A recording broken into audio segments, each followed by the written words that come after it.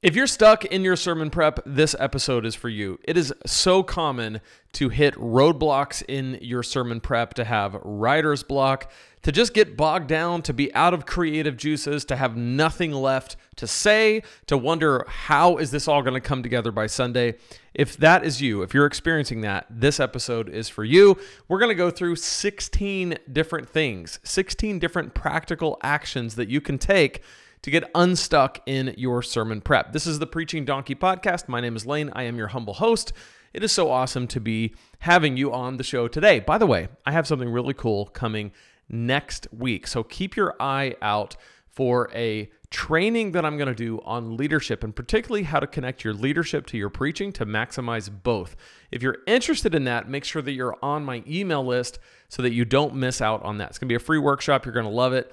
You can go to preachingdonkey.com/21days to pick up my free 21-day guide to creating killer sermons, and that will put you on my email list so you won't miss out on the free training. So again, preachingdonkey.com/21days. You'll get the free guide to creating killer sermons, and you'll also get notified when it's time for the workshop. Again, we're gonna be talking about something so cool: how to connect your leadership to your preaching to maximize both. And I'm actually going to be talking about 5 different key pillars of strategic church leadership that are missed by so many and are usually not connected to preaching, so they're ineffective. And I'm going to tell you all about what I mean by that and why it's so vital. It's going to be awesome. You're going to love it. So preachingdonkey.com/21days to make sure that you are subscribed so you don't miss out on that.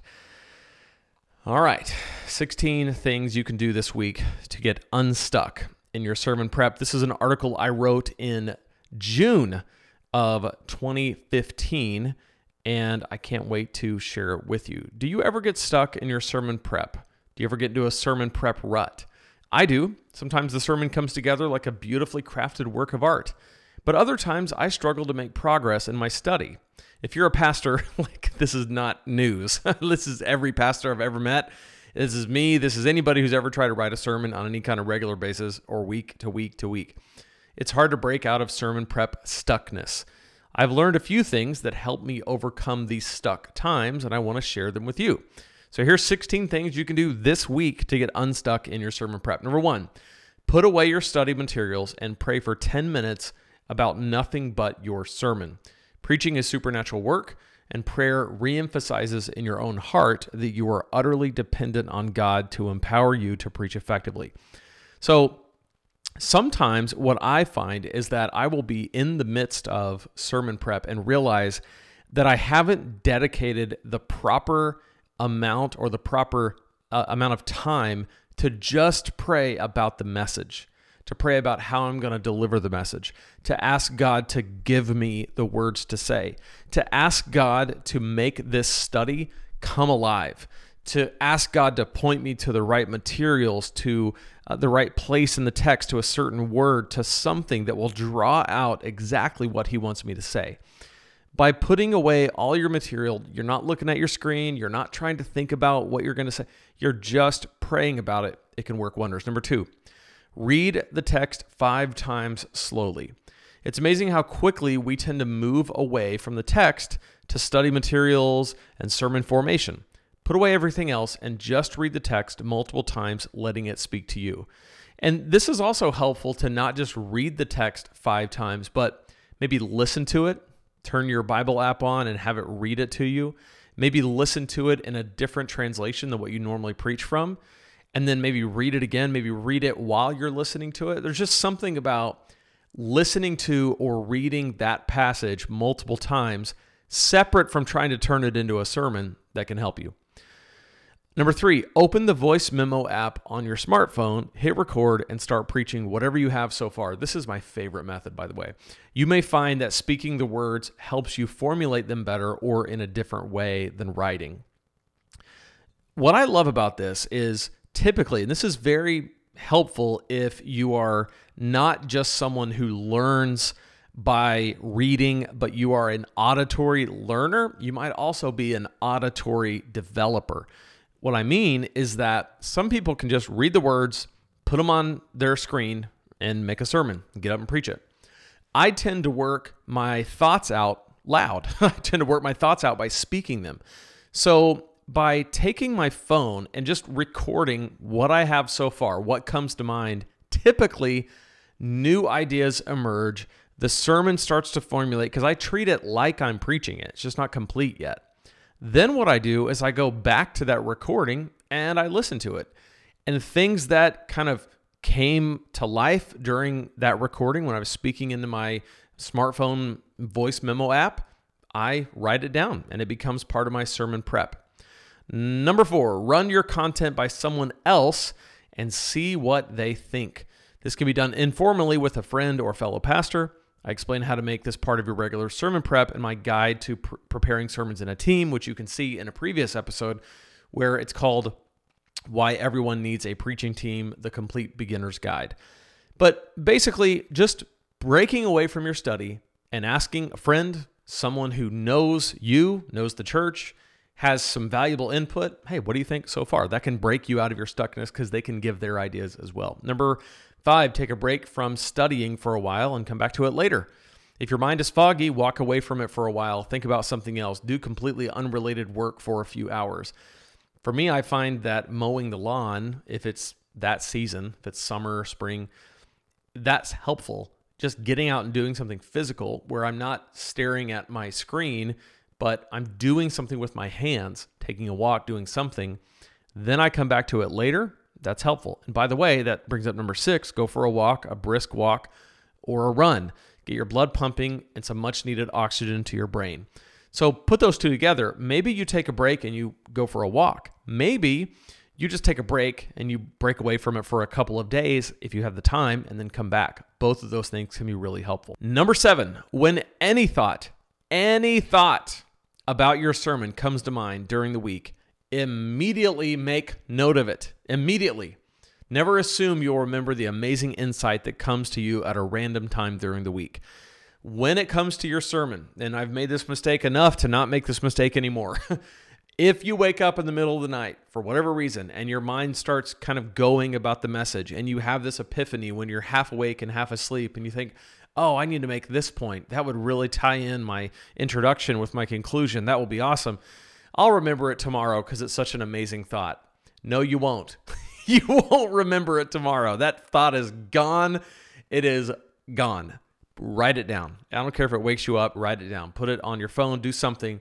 The next day you can revisit it. It might be trash. It might be garbage, but it might be gold.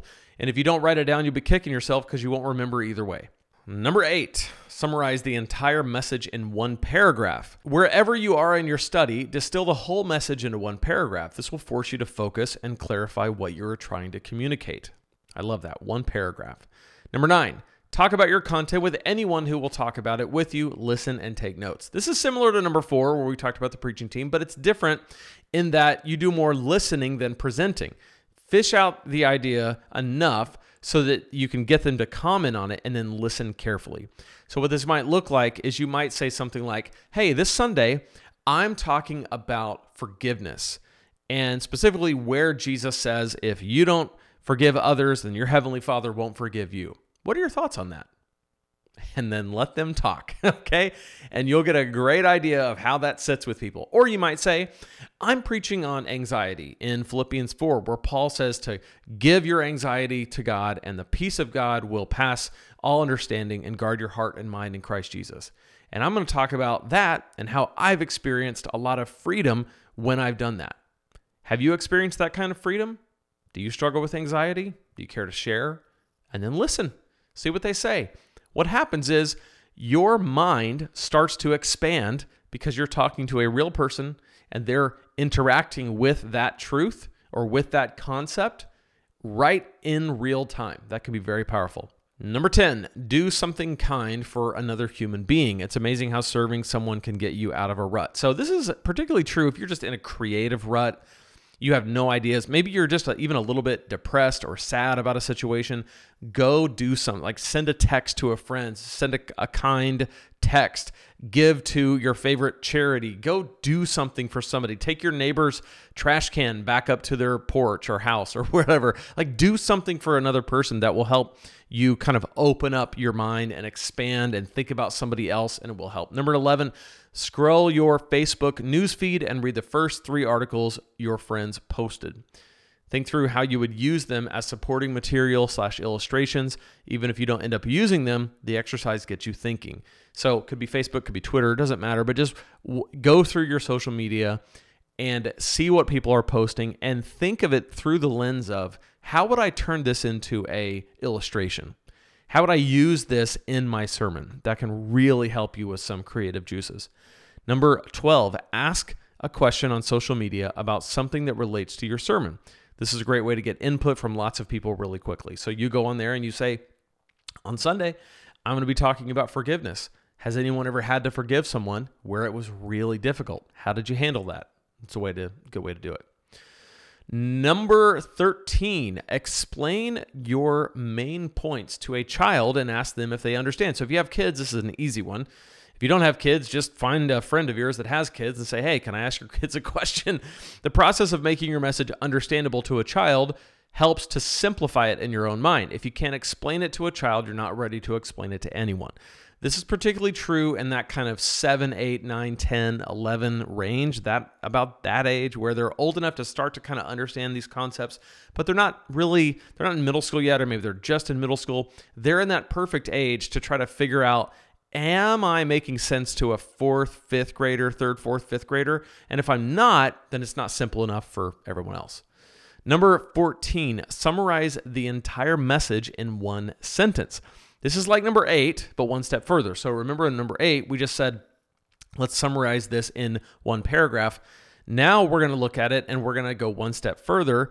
This sentence usually ends up becoming my main point or my bottom line. So how do you synthesize the entire thing in one sentence? That's really helpful to do in your prep, especially if you're stuck. Number 15, listen to a sermon on the same text. Listen to how some other preachers deal with the text or topic that you're studying. If you end up using their ideas, always give proper credit. So this is helpful anyway, even if you're not stuck. Go listen to what someone else has done. It's like the new commentary. But especially if you're stuck and you're just like, oh, what am I going to write? What am I going to write? What am I going to do? Go find search that passage of your favorite preacher, 2 or 3 of them. Listen to what they had to say on it. Take notes on stuff that's interesting. That will help you get unstuck. Number 16, check out some helpful posts and podcasts on sermon prep, like this one. Go through Preaching Donkey and look up all of what we have on this channel, if you're watching on YouTube, or on the podcast, if you're listening on one of the major podcast players, about all the different things that we talk about how to prepare messages. Those are my 16. What would you add to that? What would you add to that when you are stuck? I would love to hear from you. Again, preachingdonkey.com/21 days. That will ensure that you're on my email list and you won't miss out on the workshop that you'll be able to register for next week. Until then, remember, if God can speak through a donkey, he can speak through you and he can speak through me. We'll see you next time here at the Preaching Donkey podcast.